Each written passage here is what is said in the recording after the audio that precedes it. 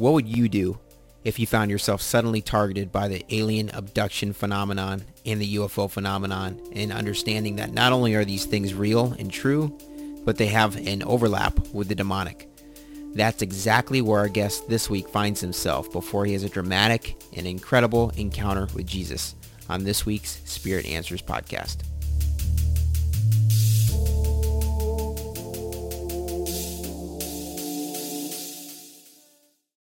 Well, today I'm honored to have on the podcast with us Jason December. He's the co-author of the book Piercing the Cosmic Veil, You Shall Not Be Afraid of the Terror by Night, and also a part of CE4 Research Group with Joseph Jordan.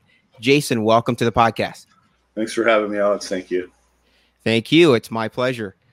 So an absolutely incredible testimony you have, and it crosses several boundaries, alien abduction phenomenon, the UFO phenomenon.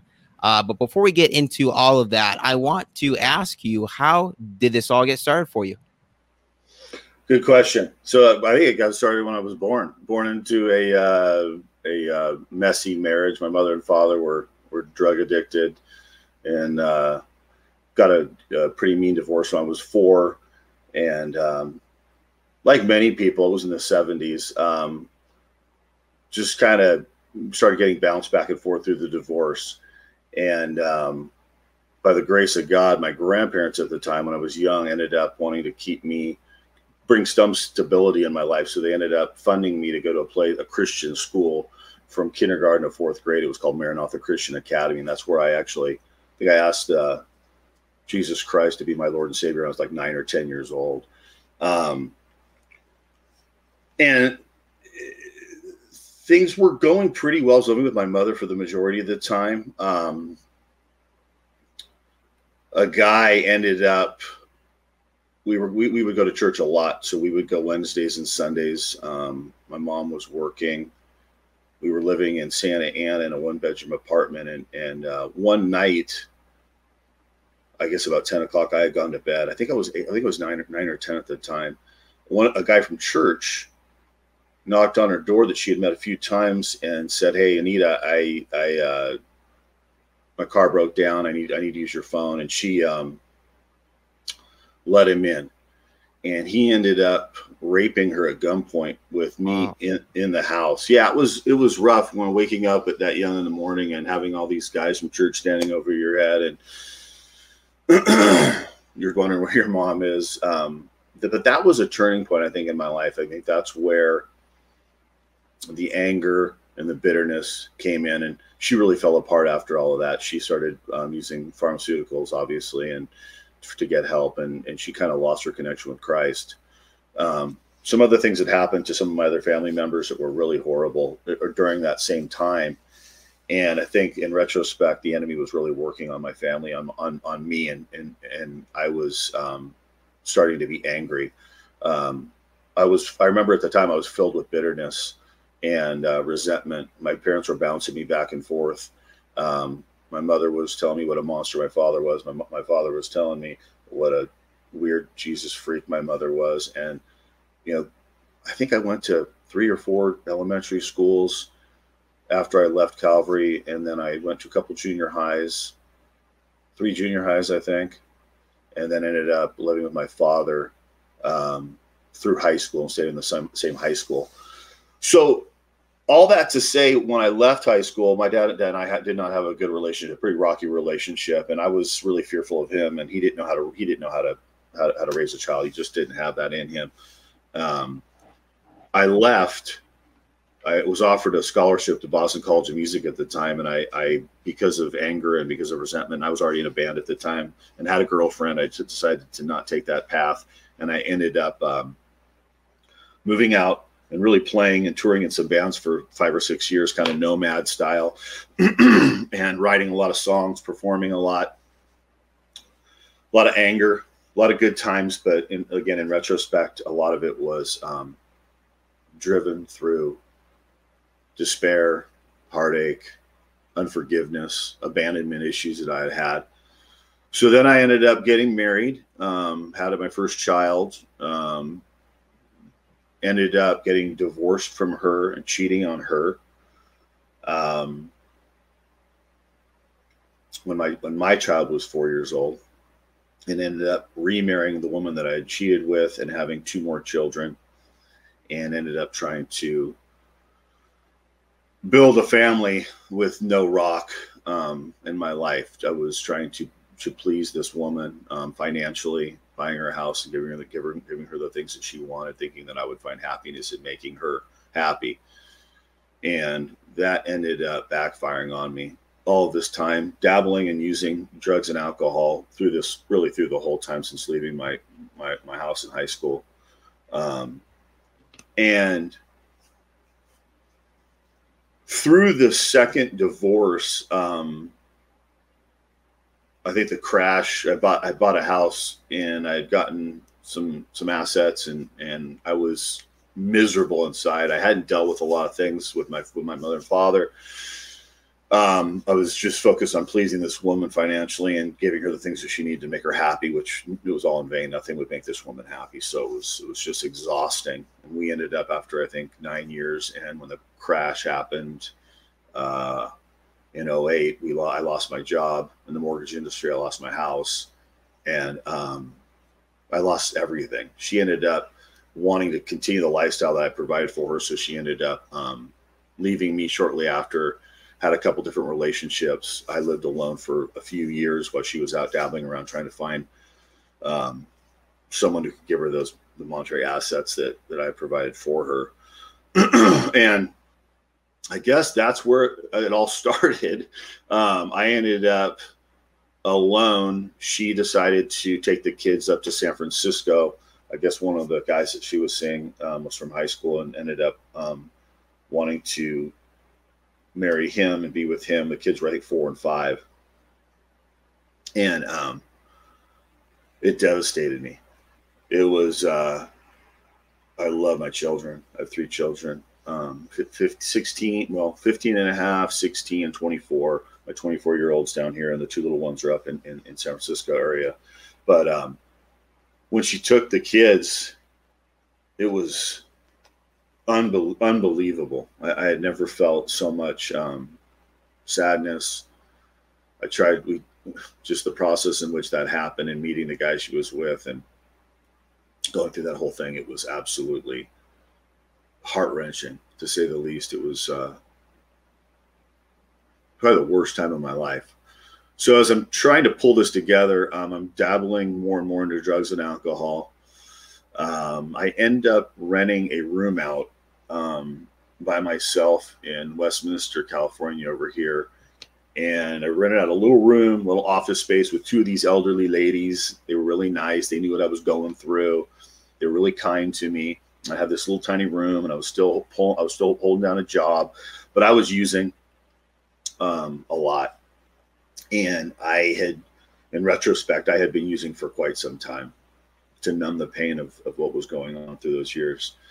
And during that time in the room, I just remember having this overwhelming sense of unforgiveness towards everyone, and anger and bitterness. And it just was, and my family that I did have in contact with didn't find out where I was. I didn't reach out to them. I was kind of isolated. I was very isolated for that time. It was about 1.5 years. And the isolation will get to you.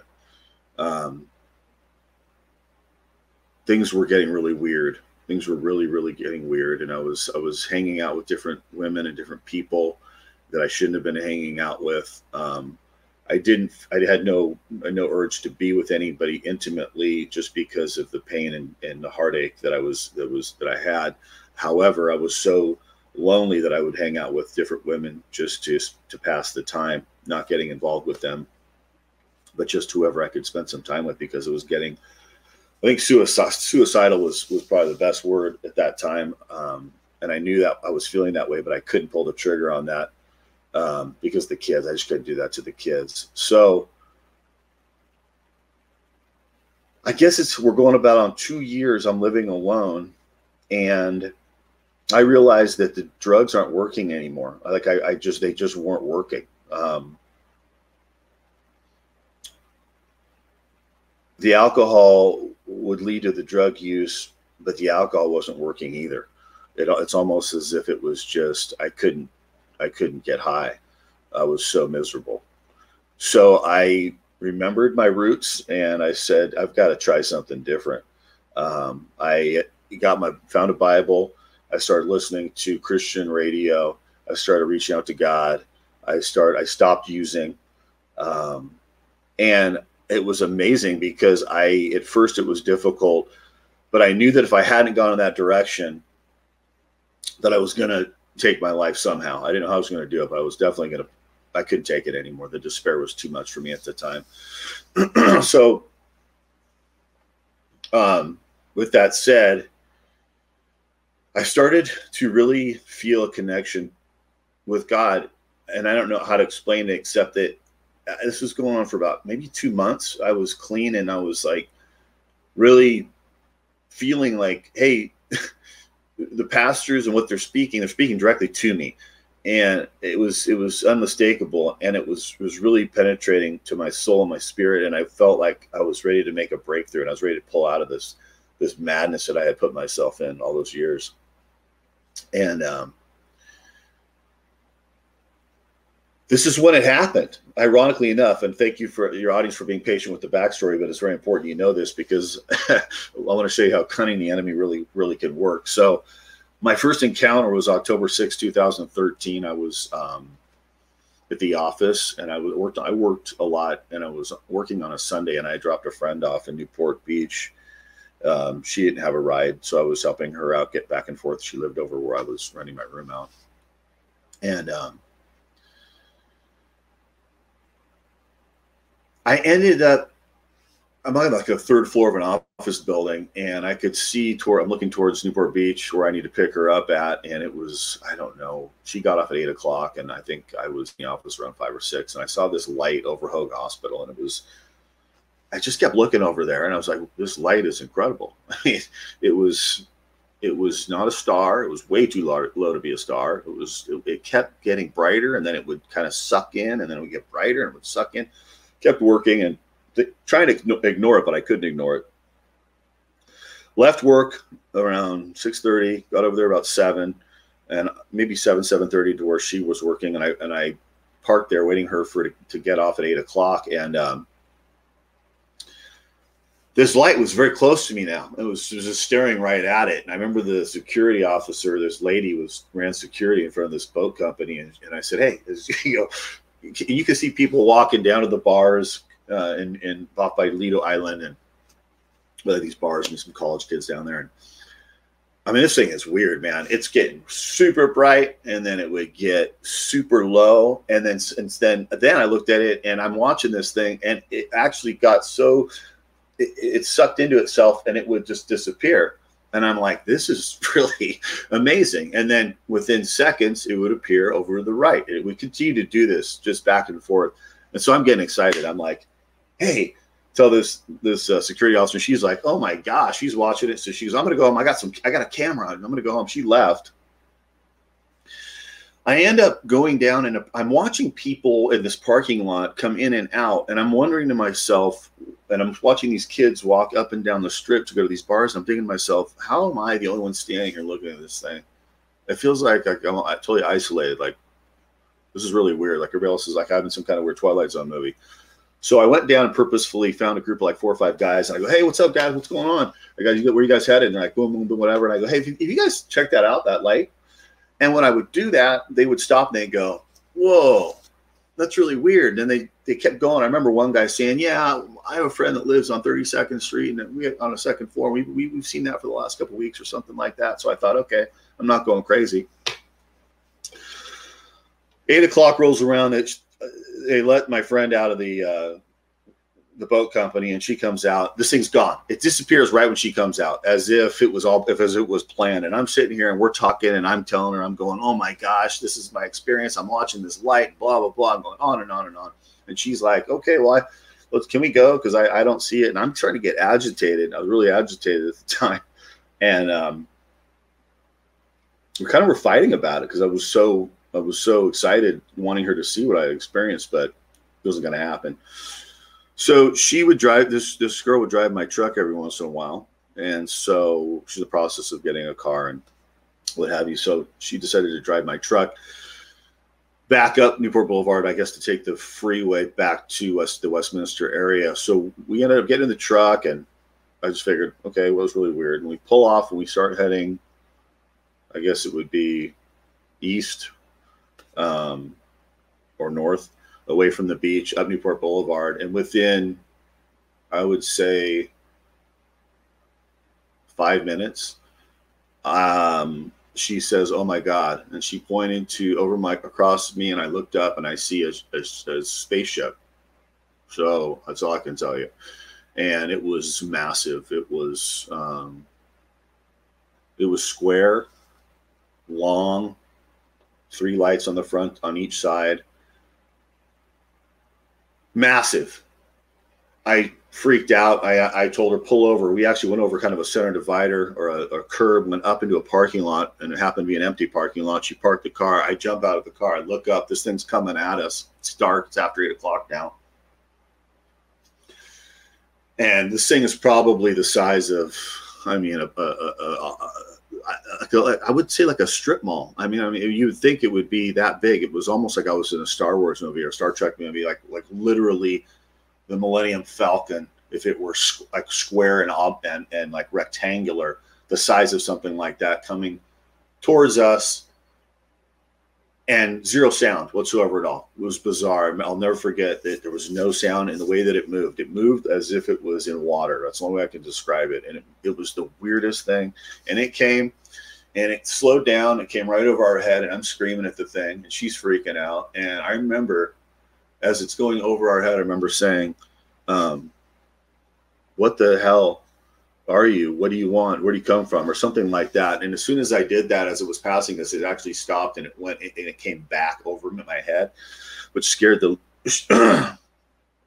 the daylights out of us. And we jumped in my truck again, and she was driving, and as we go to leave, I see 3 more of these ships in the distance coming towards our area. And it was, at that point, it was just, I don't know how to explain. You're in such hysteria. It's hard to explain the feeling that you have.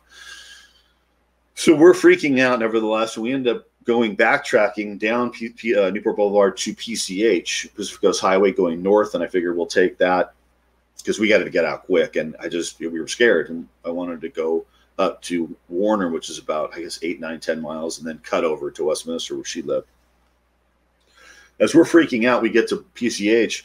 We're driving up, and the light I had originally seen earlier in the day. Now it's dark, and I see these lights everywhere, 20 or 30 of them, as far as I can see. Because as we're going north on PCH, I can see the ocean, I can see the oil rigs, and on my right, I can see inland. And over every building, as far as the eye could see, it was a clear night, where these lights that I had seen before, they were huge, and they would just move very languidly across the sky. And most of them would stop over big structures. So if there was a building, it would hover. They were hovering over a structure. We're in hysterics. And then to make matters worse, that's when the discs came. So I'm thinking to myself at the time, we're under attack for sure. So this is I guess an alien invasion or something like that. It was just absolutely insanity at the time. And then to add to it, right over my head, outside my passenger window, these discs, I think there were 3 or 4 of them, low, super low, spinning. They were metallic, and they would spin one way, and they had a light inside. Inside of the light was another circle of lights that spun the opposite way. I remember them being blue, and 3 or 4 of them came and just quiet, no sound, nothing had sound. It would just fly. They flew right over my right shoulder, and I'm just going, this is insane. I have the wherewithal to pick up. I can see where my uncle lives, about, I don't know how many miles, 10, 15 miles this way. I can see where I'm running my room out. I have the wherewithal to grab my cell phone on the floorboard, actually call my roommate, my uncle, I think, or my aunt. Got them both on the phone, told them to come outside, and I'm in hysterics. They're like, "Jason, we're out here. We can't see anything. We don't see anything." At that point, I just threw the phone back down. never thought of filming, never thought of taking a picture. That would have been the last thing that would have ever. I would remember being questioned about that after this experience. And I'm going to tell people out there, you don't think about taking a picture or taking a video. I don't even know how I made the phone call, to be quite honest with you. So nevertheless, we're going and we keep going, and these things are flying that way. The lights are hovering over to my right, and to make things worse, the poor girl was driving my truck. She was 18 or 19 at the time. I just remember her saying some really hardcore profanities out of her mouth I'd never heard her say before. And she grabbed me. And she goes, "Look." I look over to the left, and we're still driving, obviously. And above one of the oil rigs are these cylinders, and they're massive. They're massive, massive cylinders. There were 1, 2, 3. They kind of were set up like the Black Flag logo, and they were brilliant. And they had this fluorescent light just shining like some 80s weird under like a black light color, really bright orange, neon orange. And that was where things got to a point where it was just like we were kind of getting like this is the end. This is definitely the end. So we end up, as we're talking about this and we're witnessing this and we're together, I really don't remember what more we discussed together, but we ended up getting up to the light at Westminster, or at Warner, and we made the right. And I needed people to see what I was seeing. I was upset. I was like, this is insane. Because the people that were around us in cars, or the people that were at the gas stations you could see walking to get gas, nobody was seeing anything. It was like, this is insane. Like, are we the only people that are seeing this? This is ridiculous. So I had her pull over at a gas station. There was a mother and daughter, and they were standing out by their car pumping gas. And I had her pull over. I jumped out, and I'm a sales guy, so I gathered myself. I didn't want to freak them out. And I walked up kind of by them as if I was going into the AM/PM place to get something. And I just said, "Hey, excuse me, ladies. I guess, have you seen any of these lights?" At this time, the discs and those big ships, obviously, they were gone. Those discs flew over me, and I never saw them again. But the only thing that was left were these huge, huge, huge sun lights. That's all I can describe them as. And they would look up, and they would go, "Oh, whoa!" And they'd see them in the distance. So then I get back in the car. Okay, we're not crazy. We're not insane. This is really happening. You just have to wake people up to see what you're experiencing. So we ended up getting to right over by her house. There was an In-N-Out and another gas station. She gets out of her car. I think she was going to pump gas, but as we pull up to this gas station, I see this guy, and he's standing at the gas station, and he's just like this. He's just looking up in the sky, and I go, "Oh my gosh, the first guy who's watching this, I don't have to tell." I jump out of the car. She does her thing. I run up to the guy. I walk up to the guy, and he doesn't even look at me. He just stands there, and I'm standing next to him, and I'm looking at these lights, these brilliant sunlights moving across the sky everywhere. And he didn't even turn to look at me. I looked at him. I go, "What is going on?" I go, "I just picked my friend up from Newport Beach, and we have seen spaceships the whole way here. And he just goes, "They're here all the time." And he goes, "And they don't come here the way you think they get here." And I think he said something about they go through a portal or a dimension or something like that. I forgot. I don't remember exactly what he said. And at this time, I looked to my right, and just across this little street by the gas station was an In-N-Out hamburger joint, and there were cars in line. There was a cop car in line. And I said, "Okay, well, I'm going to have a conversation with the police because they need to know what's going on. I'm going to fix this. I'm going to let everybody know what's going on." So I end up doing the same thing. He's in line in this In-N-Out drive-through, and he's got his passenger window down. He's got some cars in front of him, and I don't think he had a car behind him. I think he's at the end of the line. And I went up to him very calmly, and I said, "Excuse me, officer, can I have a word with you really quick?" He kind of went like that, and I went over and I said, "Hey, listen, I got to talk to you for a minute. First of all, I want to tell you I'm not on drugs. I work at a bank. I'm a banker. I'm coming home from work. I'm picking up a friend. We're coming from Newport Beach. And I just got to let you know that there's some kind of ships all over the sky, and I need to know what's going on." And he said, "Come a little closer." And I go, "Have you heard of anything?" And he says, "I may have gotten a couple calls, but That's exactly how he said it and what he said. And I said, what do you mean? Maybe we've got a couple calls. And as I'm talking to the guy, above him and in the distance is one of these sunlight balls coming this way.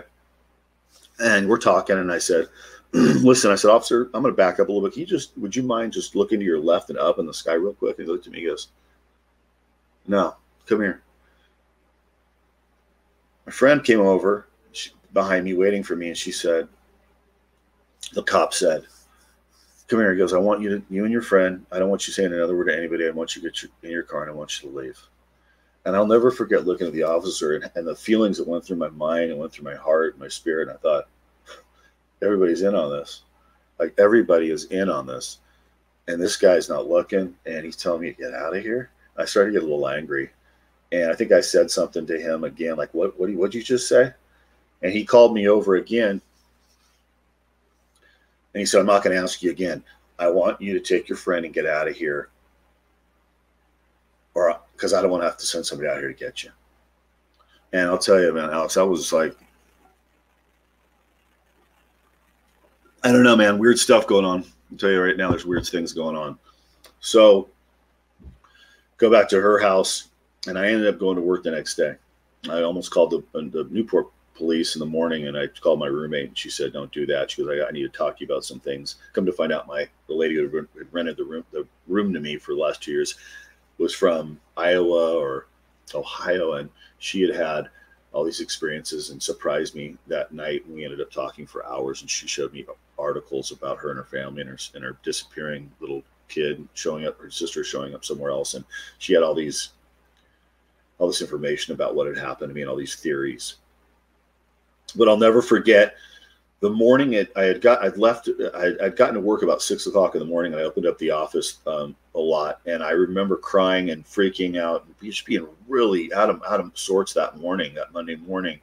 And when I got to the office, I sat down for a little bit by the entrance to the office building behind me, and then there was a receiving dock area where the FedEx guys would come and deliver things, and then there was a parking structure where people would come out and go into the offices in the building I worked in. And I remember sitting there, and I remember thinking, reality doesn't even exist. Everything I've ever been taught doesn't exist, including God. The feeling, the things that go through your mind, it's incredible, because you really feel like everything you've ever known and ever experienced is worthless, and that we are absolutely nothing in the grand scheme of things, and every religion and everything that you've ever even considered being reality is nothing once you've experienced something like that. I remember bawling, and I remember looking up, I remember cursing God and saying, how could you let this happen to me when I was ready to have a breakthrough with you? And that's when things just got so much worse. Things really got bad after that. Yeah. Wow. That is absolutely incredible, to say the least, everything that you just described. And just want to take a step back real quick. Yep. To remind people that, because I'm sure there are some people that immediately would think, well, do the drugs and alcohol play a role here? And for what I remember, first of all, you were no longer on any substances at this point, right? I wasn't. I hadn't been for a while.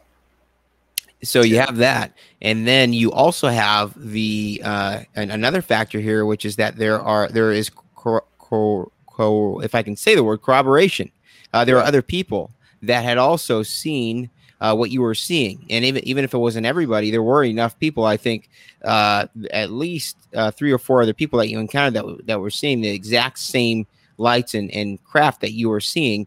So something was going on here. And I think I didn't know about that encounter that you had with that police officer, and I just wanted to ask you, what do you make of that now, looking back on that conversation with him? Alex, I don't know. Everybody wants to know. Everybody asks that question. It's a great question.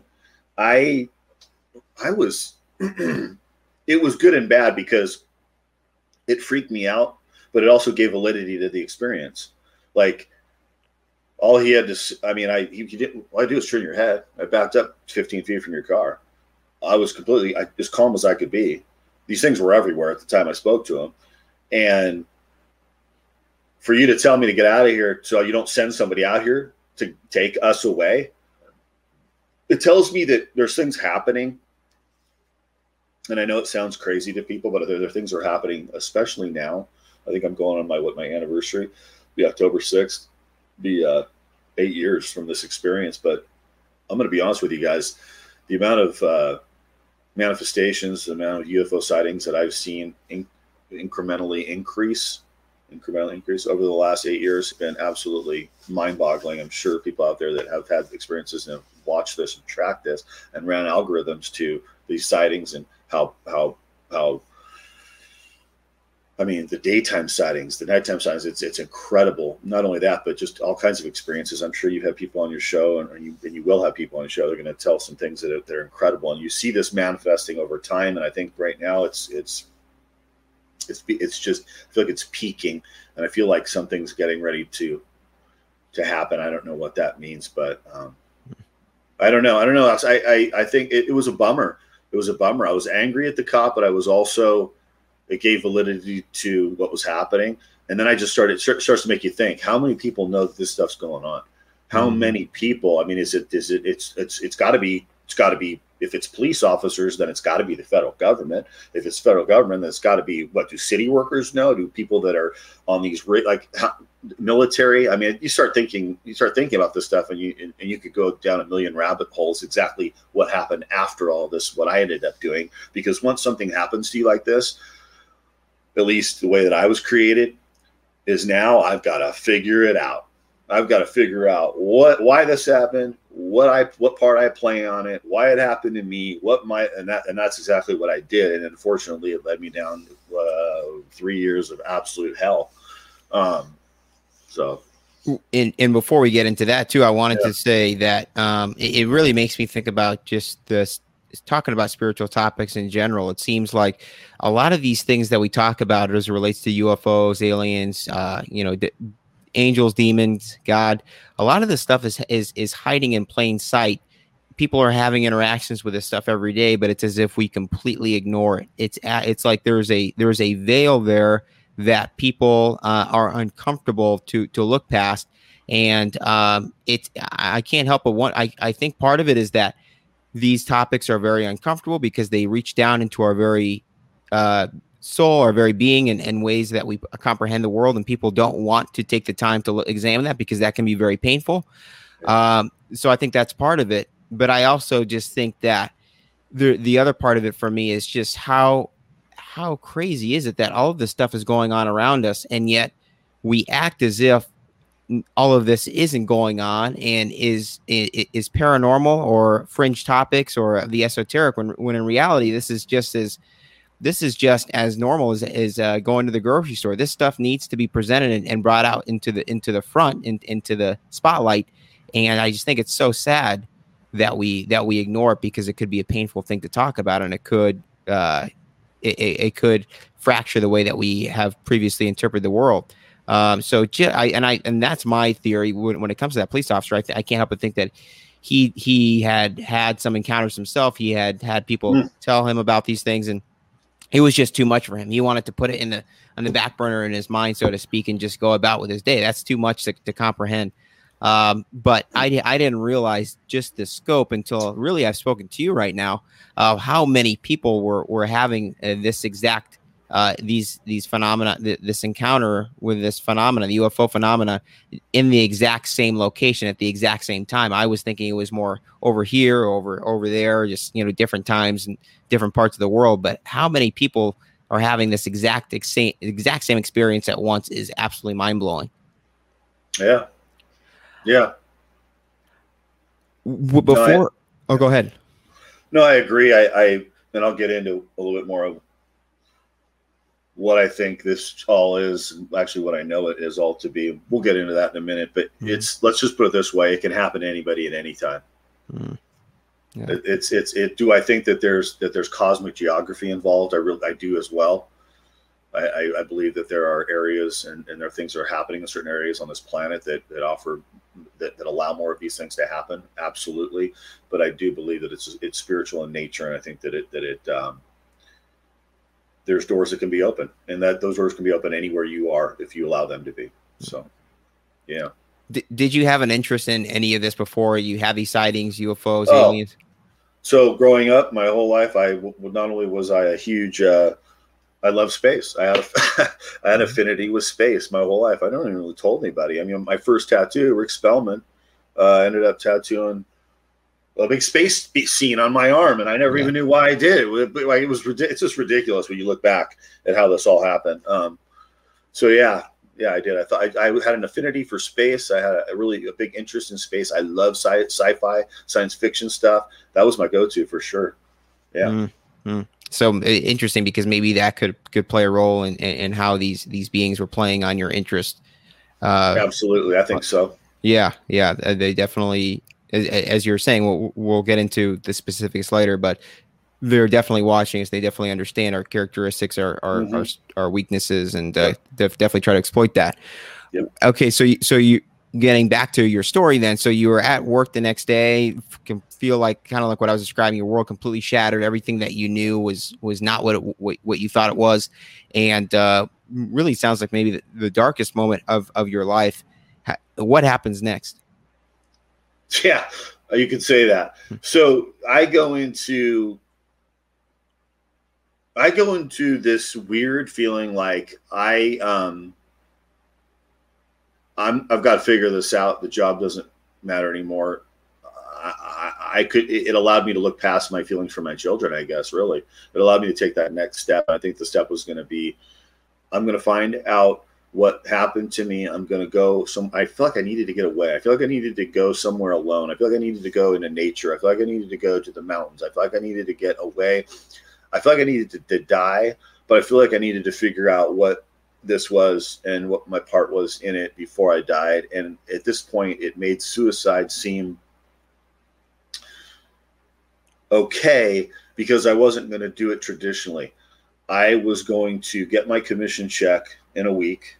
I was going to grab my guitar and a backpack and get my truck, my Ford Explorer, and I was going to drive north, and I was going to, in my mind, find these things or find these whatever had happened, and I'm going to figure it out. And if I do, great. If I don't, I'm going to continue searching. I'm going to search. And when I run out, I'm not going to get a job. Job's a job. I'm not going to do this. Nothing except getting away from everybody and figuring this out. It's the only thing I had in my mind. So I had my commission check coming. I had my little gear ready to go. And I think I told my best friend at the time, I'm leaving. And my family during this 2 years stint kind of given up. He's gone off the deep end. He's lost everything. And he's in, I don't know what my family thought, but I was completely isolated. Really, there was nobody except my friend who was a complete raging alcoholic, and he was so messed up in his own way he couldn't offer me any help. So I was actually taking care of the guy. It was like one of those leaving Las Vegas types things. It was really sad. He was so addicted to the alcohol. And anyhow, I was ready. I'm going to do this thing. So I ended up taking this guy to a bar in the middle of the afternoon. And there's this girl sitting in the middle of the bar. The bar's empty. I've been in this bar several times in the past, and she's sitting there.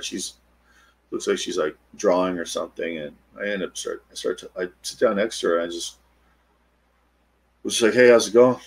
And we just talked a little bit, and we got some snacks from the gas station. And she bought Dave and I a drink, and I ended up having a really good conversation for the first time in years. Like this was a good conversation. Nothing more, but a conversation with somebody who I could talk to, and it was really interesting how that happened. So we left that day. We exchanged numbers, and she got through a divorce, and I told her I'd been through a divorce, and I'm not looking for anything. I just want somebody to talk to. And that's what we did. We ended up talking for a couple of weeks, for hours and hours and hours. Never saw each other, just talked. And look back and I know God put her in my life for a reason, because if I hadn't have met her at that exact time, then I really probably would not be here right now for sure. So we ended up talking, and we had so much in common. It was insanity. It was just one of those things where it was nothing sexual. There was nothing more than just an understanding of our childhood and our upbringing. And it was just divine. Really was awesome. And she was renting a room out as well in Fullerton. So, we didn't like this. We didn't like where we were at. We wanted to be together. So we started staying together at hotels and wherever we could, just to spend time together. And I think it was the second time we had stayed together. And I really, really appreciated this girl, and she meant a lot to me. And it was really on a level I'd never experienced before. So I felt like it was my responsibility to let her know what had happened, because if she's going to find out anyway, and if it's irresponsible, I've let a lot of people down in my life, and I didn't want to let her down. So I remember giving her this testimony in a hotel room a few months after I'd met her. And I said, listen, I just want you to listen to me for about an hour. And if you want to leave. And if you don't, but I've got to let you know. So I went through it, and when I was done, she said, I completely believe every word you said. And it was, she accepted what I had told her, unfortunately and fortunately. So long story short, we end up moving in. We get an apartment together 4 or 5 months after seeing each other. We both needed a place to go, and we thought that this was going to be the best step. We ended up moving into a 1-bedroom apartment in Fullerton, California. Well, what she didn't know was that I had this, whatever had happened to me, I had this overwhelming sensation to figure things out. What I didn't tell her was I was seeing these ships a lot. I was seeing different things. I was having experiences a lot after the main experience. I did tell her after some time that these lights would follow me. I told her we had actually a couple experiences together, a couple sightings together. A couple times things were frightening. Nothing like the main encounter that I had previously, but these things were definitely supernatural, and they were mini sightings, I guess you could call them. So, in Fullerton, I became obsessive. I ended up sitting out on the patio at night and filming on my phone and taking pictures for hours. And this went on for months and months and months. I didn't have a job. I couldn't, for the life of me, I couldn't get a job for the first time in my life. I always was able to get a job. And every person I talked to, every company I reached out to, things were really happening that were strange. I would run into people, and I would have conversations with people, and they would disappear. Emails would be scrubbed off my computer. Something was not allowing me to find work, which gave me more time to get on the computer and search for aliens, UFOs, abductions, the Blue Avians, Nibiru, the Planet X, blah, blah, blah, blah, blah. I was going down every rabbit hole you could absolutely imagine somebody going down to figure out what the hell had happened to me. And it was taking me down so many different paths that I was becoming obsessive, and it was causing problems with the relationship.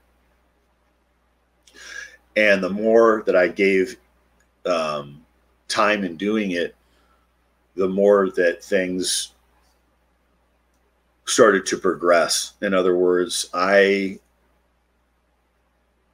would be researching and seeing things, and they would happen. I would remember taking pictures on my cell phone of ships and video of these ships, and just sitting down at night and showing her and obsessing over these things. And it went on and on. And then after a few months, I was able to figure out that if I was filming a ship and I looked down, I could see what looked to be entities of some kind on the ground. And I started taking pictures of those, and I started recording those. And we would sit back at night, and I would be obsessed with her. I'd try to show her, and she would see these things. It seemed like she was fearful, and she didn't want to really get into it too much, like I was. So this went on, and it manifested into me experiencing orbs for the first time. One night she was asleep on the couch, and I went outside, and I was crying. I was missing my children. I was really going through. I was filled with despair. One thing isolation, despair. I was getting these emotions back again. It was really difficult for me to be apart from my kids. I remember crying, and I remember saying out like, "What are you? What were you? What can you help me?" And I remember just immediately orbs right in front of my face within arm's distance, just floating, and me going, "Oh my gosh, it's you guys. It's the things that were in the spaceships." And I mean, it was just ridiculous. And this manifested into seeing more and more and more. And it was always through the phone. I wasn't seeing really anything with my eyes, but it was almost as if the phone's technology was a conduit to let me see these things. And the more that as the months went by, the more I used the phone, the more I was seeing and the more I was experiencing. The orbs started in real time, and then they manifested a few other times in the house, in the bedroom. Things were getting really dark. People were coming into our lives at weird places, at restaurants, and walking right up to us and talking to us about the occult and the secret space program and about reptilians and about shape-shifting. We had 2 or 3 encounters with strangers that walked right up to me in a restaurant or in a bar or something to start talking to me about things as if we were on the same page. And it was the most bizarre thing. At the time, I could only tell people that we were experiencing high strangeness to come back later and find out that that's a term in the UFO abduction realm. So one night we came home from somewhere, and I had noticed a pretty big ship in the sky, bigger than I had seen previously. And I didn't want to say anything to her because things were pretty rocky. And she got back in. We got inside the house. She ended up falling asleep. And I said, I'm going to go out and film this thing. And I went out, got up on this little bedrock area that paralleled the apartment complex out in this carport where everybody parked. And I filmed this thing. And I was starting to see ships little dots come in and out of it. And I was watching it, and it was almost as if I wanted something to happen. It's really sick to say that, but it's like I just wanted something I wanted answers. And the more I watched this ship that was very far away, but I could clearly see that things were coming in and out of it. These things were coming in and out, were getting closer and closer as they were coming in and out. And over a course of time, they came all the way where I was, and these red balls were little tiny red balls had come from a distance where the ship was all the way over the carport. And I knew I felt fear like I'd never felt fear in my entire life. I remember jumping off this little bedrock, and that was it. I was out there about 9:30, and it was 3. And I was the next thing I remember, I'm in my truck in my Ford. And I remember my girlfriend at the time banging on the window going, "Get out of there. What are you doing? What are you doing? It's 3:30 in the morning. It's 3:30 in the morning." And I'm completely discombobulated. I don't know what she's talking about. She opens up the door. I fall out of the truck. She grabs me. I could barely walk. She takes me into the apartment, and I end up falling asleep. I wake up in the morning, and I go to stand up out of the bed, and I fall on my feet. My feet had felt like somebody had just like misery that just bashed my feet in with something. I felt like I had been beat up I'd been beat up a few times in some fights, and I felt like I got kicked in by like 7 or 8 guys. I had bruises all over my body. I got to the bathroom. I started thinking about the night before, and I thought, well, the thing that I jumped off was only like 2.5 feet, 3 feet maybe. So I'm like, all this stuff couldn't have happened to you by jumping off that, and you don't even remember what happened for that 5-6 hour time space. So like we all do, I'm sitting on the toilet with my underwear, and I've got my phone next to me, and I start to look down at my hand, and I'm looking at my leg, and I see these marks on my hand. I've got these, like, look like my hands had people taking like skin out of my little like layers of skin on my hand. I had bruises all over me. On my left leg, I had these 3 dots in a perfect triangle, one by my kneecap and 2 others up by my higher towards my pelvic, perfect triangle. And I am just absolutely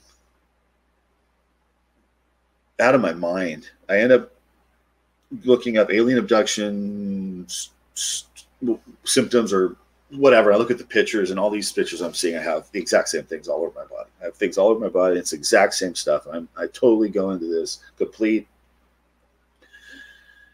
panic, and I'm just going to speed things up because it gets kind of emotional. This is where things just get really bad because I'm starting to realize that whatever is happening in these experiences now, something's touching me, something's doing something to me, and once you start feeling like that, things go to a whole nother level. Right. And real quick, before you do that, I wanted to see, because speaking to Joseph Jordan previously, he had mentioned that people that are having the experiences that you're having don't typically seek out any like psychiatric help, because that is the last thing that they want, in terms of they think that that's going to make them feel even more crazy. And was that the case for you as well? Yeah, until that's very true. Mm-hmm. But as the weeks, maybe a couple of weeks went by, I had to have answers. Like this was like I couldn't. I was starting to lose my mind. I was going crazy. So I ended up finding some world-renowned hypnotherapist in LA called Yvonne Smith, who had worked on with this famous doctor taking out alien implants, and she charged like $350 an hour to do this regression thing. And I'm like, I don't care. I don't care what happens. I end up getting a hold of this lady. She meets us in Newport Beach, my girlfriend and I at the time. Ironically, within a mile where this whole thing had started. And we meet in this little boutique area, and she brings this guy in. She films me. She sits down and records her. I tell her my whole story. I tell her what happens to me. She records everything. I pay her the money. And she says, everything you've experienced is... She's as if she knew everything, and these are all telltale signs of alien abduction, blah, blah, blah, blah.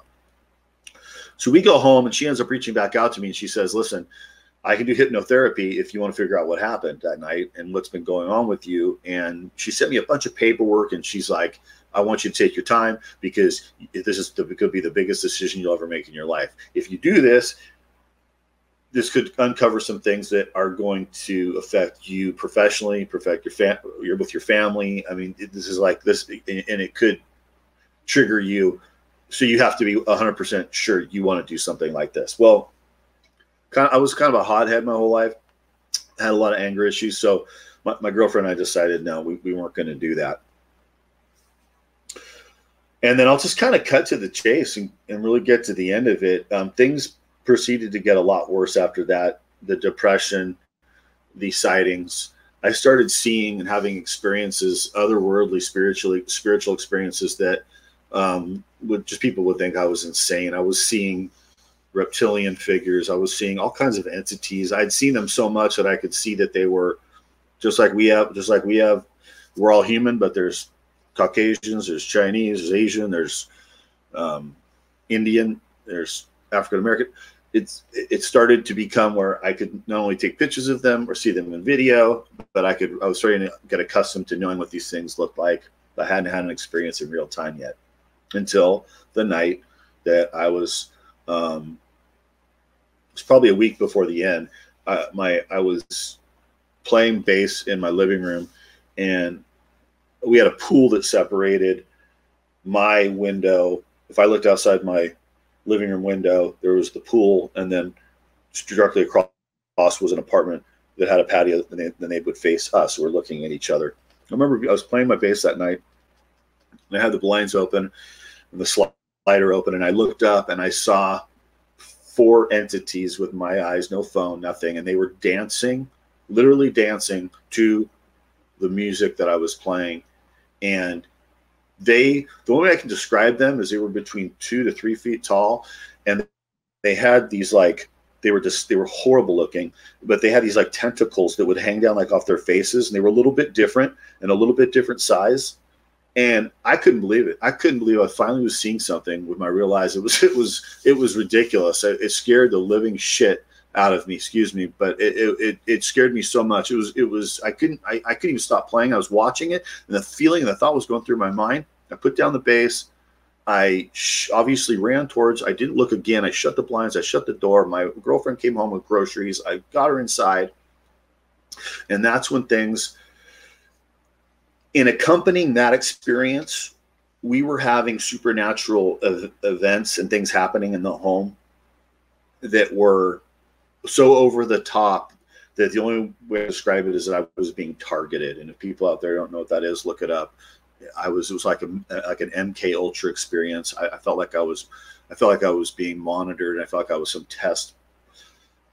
some test patient, and that they were doing somebody was doing something to me. I was completely full of paranoia at that time.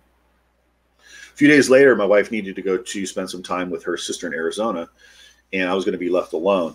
And that's the night when things changed. I was sitting in the living room, and she was going to be gone for 2 days, and it was about, I think, 11:30 or 12, maybe close to midnight. I had the blind shut, was watching television. I had a light on. The kitchen was to my left. TV was in front of me. And to my right was the sliding glass door. All of a sudden, I looked to my right, and within 6 feet of me, through the blinds, I see eyes. The size of those eyes that I had seen the previous time when I saw those entities. For some reason, I knew in my mind that they were coming in. I didn't know how they were going to get in, but they were here to talk to me, or like communicate with me. I knew for sure. And I literally went into fight or flight mode. How you got in our apartment, there's no way I could have gotten out the front door without passing them. So I was kind of locked in, and I started screaming. I didn't know what else to do. We knew the neighbor that lived next door to us, Rudy, and he knew some of the things that were happening, and I'm really loud. I could be really, really loud. I started screaming, and I'm screaming, and I'm screaming, and I'm screaming. And I knew that this was the end. My heart was pounding so fast. I knew I was going to have a heart attack. I was sure of it in my mind. It's like, you're going to die, because once these things either manifest through the glass or however this happens, whatever's going to happen, you can't handle it. You were not created to handle this type of experience. So I was going to have a heart attack, and I was screaming. I was crying. It was the worst terror I'd ever experienced in my entire life. I've been in some really sketchy experiences before. I mean, this was over the top, and it was just, you're going to die right now. At the moment I just felt like I was going to take my last breath, I looked up, I cried out. I remember going, Jesus. I go, Jesus, please, God, Jesus. Just as loud. For no one to have heard me screaming and crying that night would be impossible. So I was in some type of a Oz factor. I was in some type of a bubble. I truly believe I was in those bubbles many times, but there's no way no one would have heard me. Nevertheless, I look to my left for some reason, and I see a figure of Jesus Christ, the way that people would think of him, in a robe with a brown belt around his thing, and he's not standing 6 feet, but he's like floating. He's probably, it looked like a hologram. And I see his profile, and he's looking, and these two entities, which looked like Bitmojis, were crouched down below him, like fearful of him. They could barely look at him. And I'm looking at this scene, and I'm like, are you kidding me right now? Like, this is I'm just like, this is too much. It's just too much. So I look down, and I go, okay, this isn't happening. I remember going like this with my eyes, and I looked back, and he was still there. As I saw him the second time, his profile and his figure, I looked to my right. The eyes were gone from the things were gone from the window. They were standing right there looking in, and I dropped to my knees, and I remember crying, and every single fear I had ever had, everything I'd ever felt from 2013 through May of 2016 was gone. My fear was gone. My anger was gone. My all the emotions that accompanied these weird experiences was gone. And I felt a complete peace about me. I don't know what happened, but I remember started just praying. I just prayed. I don't know how long I prayed for. I just was praying to Jesus Christ, to God. I was like, I just saw Jesus. This is over the top. This is over the top. So that night or the next day, she came home, and I had come across, I was typing like Jesus saves people, or Jesus in the name of Jesus, or alien abductions Jesus or something. And I was on YouTube. I remember it was on YouTube, and I come across this video, and this guy, Joe Jordan's testimony or something from Roswell, New Mexico. I was from the like 90s or something. And I watched this guy, and he's talking about his experience, his testimony. It's like, it's kind of a lot like mine. And he's talking about all these people he works with, and then all these people have these like same experiences I had. And then he gets to the end of the testimony. He's like, I'm not only going to tell you about these people, but they're going to tell you. And then they all ended up having all these crazy experiences. And he starts bringing them up one after the other, just like all these people lining up. And they're like, we had these encounters, and we were able to stop them by crying out just in the name of Jesus Christ. It was so ridiculous. It was so awesome. I mean, I was like, this is incredible. And as crazy as all that sounds, and as wild as that is, Joe Jordan, who's the president of CE4 Research Group, he and I ended up, years went by, and I wanted to get a hold of him. And well, I mean, with that said, I ended up going back to the church that my grandparents paid for me to go to as a child. Immediately, I started by myself. My girlfriend, I didn't want to pressure her. Just started showing up to church as much as I could. I'd sit there and I'd listen. I'd have my Bible and I'd pray and thank Jesus. Thank Jesus. And things changed. Things changed. I told her about the encounter. She came home, and she ended up, we went to CE4 Research Group, which was, he had announced was his research group in regards to how alien abductions could be overcome by the power and authority of Jesus Christ, and some steps that you can do to help you get through it. So my girlfriend went to his website, and she printed out the 8 R's to freedom, which anybody watching can go there and find these 8 R's of freedom. And she put these things all over our apartment, in the bathroom, in the living room, in the kitchen, everywhere. So every time I got up, I would read them: what to do, what not to do, what to do, what not to do. My life changed. Years went by. I always wanted to thank Joe, because God put him in my life, and I want to thank him, but I couldn't get a hold of him. I never could get a hold of him. So I ended up getting a hold of him. He was in South Korea. I saw him on an interview, and somehow they left his email, and I'm like, I'll try again. So I gave him a quick little synopsis, boom, boom, who I am, whatever. And when was this? This was April 2020, last year. And I emailed him, and he called me. I got this number from Florida, which I knew he had lived in Florida, but I didn't answer the phone because I thought it was could be a prank, a scam call or something. But he left a message: "This is Joseph Jordan. Give me a call back." I call him back. We ended up talking for 3 hours, and at the end of the conversation, he said, "I'm working for a military contractor in South Korea. I don't know if I'm going to be coming back to the States, and I need a representative for the ministry in the States. And I'm also compiling a book together, and I want you to be a part of it." I'm like, "Whoa, listen, I just called to tell you thanks." So I'm like, "You need to pray about this." And he's like, "It's already done." That's the story. That's the story, guys. Our book came out. Let's see. Our book came out April of last year, Piercing the Cosmic Veil. You shall not be afraid of the terror by night. It has countless testimonies of experiences like mine. It has information from professionals, from MUFON and different organizations.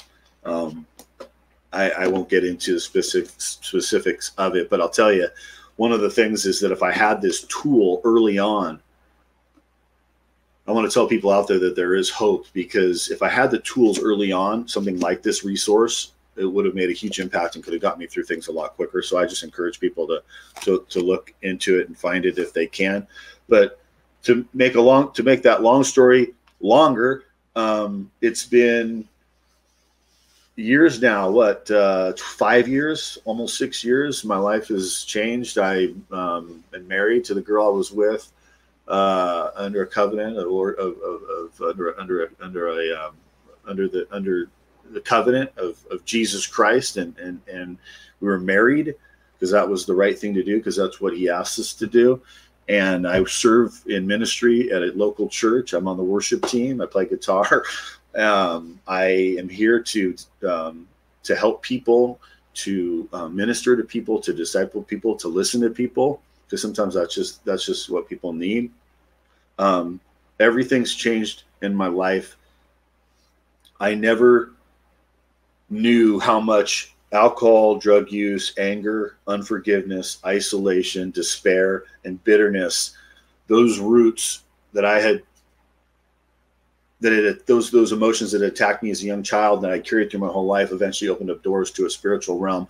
And I truly believe that every experience I had was demonic.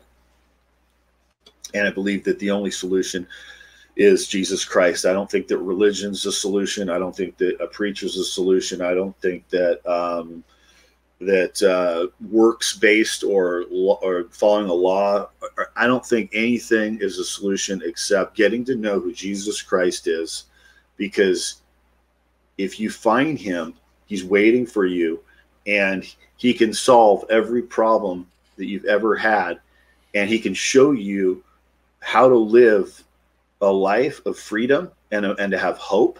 And it has nothing to do with anything except a personal relationship with him, just talking to him and asking him who you are and what you're here for, because he created us all with a purpose. And it's just been the best. It's been the best.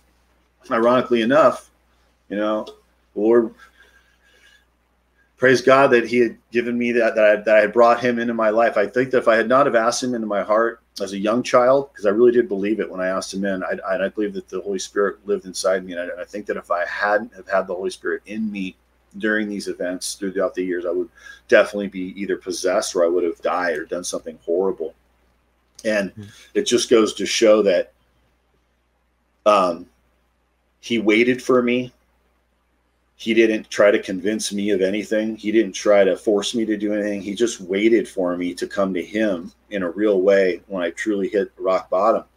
And he allowed those experiences to happen to me because I truly believe that those experiences needed to happen to me to get to a point where I was open to reach out to him and ask him to come into my life. And that's my story. Wow. Wow. Absolutely incredible. Thank you so much for sharing that. And I'm sure a lot of it is difficult to talk about, a lot of really painful experiences. So I really appreciate you sharing it with us, and for highlighting that the truth behind this, that this really is all spiritually based, and coming back to everything that you were, the doors that were opening, so to speak, throughout your life, whether that was through the anger, the unforgiveness, alcohol, any of these different things can act as doorways. And I've also heard too, just experiencing trauma like you had experienced as a child there, that can even play a role as well. All of these different things can act as doorways for these encounters to come into your life. And I know that there's 3 specific things that Joe Jordan and C4 Research Group have found that also act as catalysts, and what has happened to you falls into one of those, which is just being I guess raised in an environment where there wasn't much of a spiritual foundation. Especially, I know Joe Jordan talks about like the father being the head of the household, and if that is not taken care of from a spiritual point of view, the father being spiritually based in the teachings and truth of Jesus, that can open up doorways. Another one is asking for the experience, and the other is just having a background in New Age and occultic modalities. Any of these things can act as a doorway. And I know he even said that even just having an interest in this phenomena itself can act as a doorway. So it is, I didn't realize that, just how many different ways that there were for these experiences to happen for people. I thought that they were much more rare than what they are. And I thought that they had to be much more particular in how they came about. So I say that to hopefully give comfort to people that if you are experiencing, what Jason has talked about today, and you're like, well, what did I do to deserve this? Well, there are so many different openings that can be created. I think many of them very subtle, and to understand that what you're dealing with is not of what many people in this field make it out to be a nut and bolts craft and beings from a different planet. This really is a spiritual phenomena going on here, and there is a solution. There is help, and I'm just so thankful that Jason has shared his testimony and used what the enemy meant for harm for good, and being able to highlight this truth and hopefully bring comfort to people that have experienced what you've experienced. And yeah, absolutely get the book. We'll talk about that here in just a second. I have one more question for you, which is, are you still seeing the sightings today? No.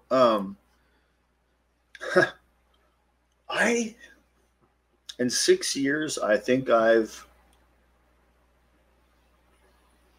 ever since that first encounter, I've had this weird ability to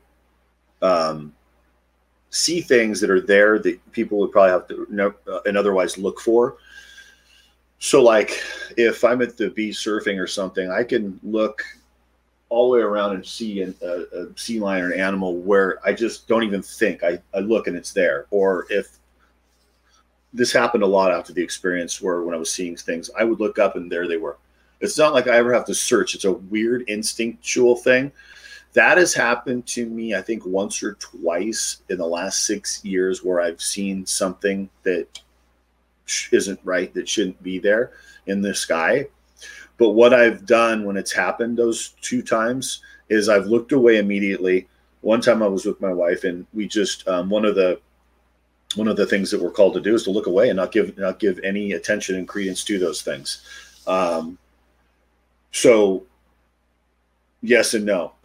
Any of the other experiences, everything's been wiped away.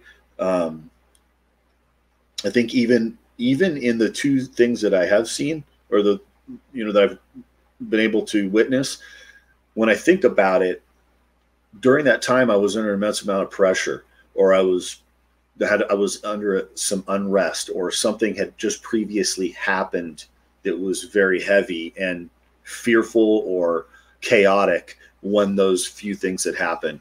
But again, one of the things that we tell people is that you can't give any credence to the enemy. You can't give any you don't want to give attention to it or him or them, because that's what they're seeking. I want to before you finish up here, I wanted to let people know that when I got back into the Word of God and found out that the Bible is our real history book, and that we were as kids told literally a lot of lies, and then it really is not only the Word of God, but it's our history book as humans, and that everything in it is true and proven, and every prophecy that's been in it has been proven, and it's actually unfolding right now. But one of the things that struck me when I first came back to Christ after all those years, and this happened to me, that really stuck with me, was Ephesians 6. I'm sure people have all heard it. Maybe you haven't. But it says the whole armor of God, and it says, finally be strong in the Lord and in his strength of his might. Put on the whole armor of God, that you may be able to stand against the schemes of the devil. For we do not wrestle against flesh and blood, but against rulers, against the authorities, against cosmic powers over this present darkness, against spiritual forces of evil in the heavenly places. It's pretty heavy when you read something out of the Holy Bible after what happens to you. Then it says, therefore take up the whole armor of God, that you may be able to withstand in the evil day, and having done all to stand firm. Stand therefore, having fastened on the belt of truth, putting on the breastplate of righteousness, the shoes for your feet, having put on the readiness given by the gospel of peace, and in all circumstances taking up the shield of faith, which can extinguish all the flaming darts of the evil one, and take the helmet of salvation, the sword of the Spirit, which is the word of God, praying at all times in the Spirit with all prayer and supplication. To that end, keep alert with all perseverance, making supplication for the saints, and also for me, that words may be given to me to open my mouth boldly, to proclaim the mystery of the gospel, for which I am an ambassador in chains, that I may declare it boldly as I ought to speak. You guys, I don't want to, I've done these testimonies many times. I don't want to do them anymore, but I have to do them, because if there's anybody out there that hears that I can help, then that's my job. My job and a purpose he has for me in my life is to communicate with you people out there and let you know that I'm here for you, that Joe's here for you, and that Alex is here for you, and that there are resources to help you. And the days are dark, and they're going to continue to get darker. And so if I can push forward and continue to do these testimonies and continue to offer my ear to people, then that's what I'm here to do. And then the last thing I want to say is that if you're at a point where you want to understand who Jesus is, the Bible can be very intimidating. I don't have they're behind me, but it's very intimidating at the beginning. But what I encourage many people to do is grab a Bible and go to the Gospels, and that's Matthew, Mark, Luke, and John.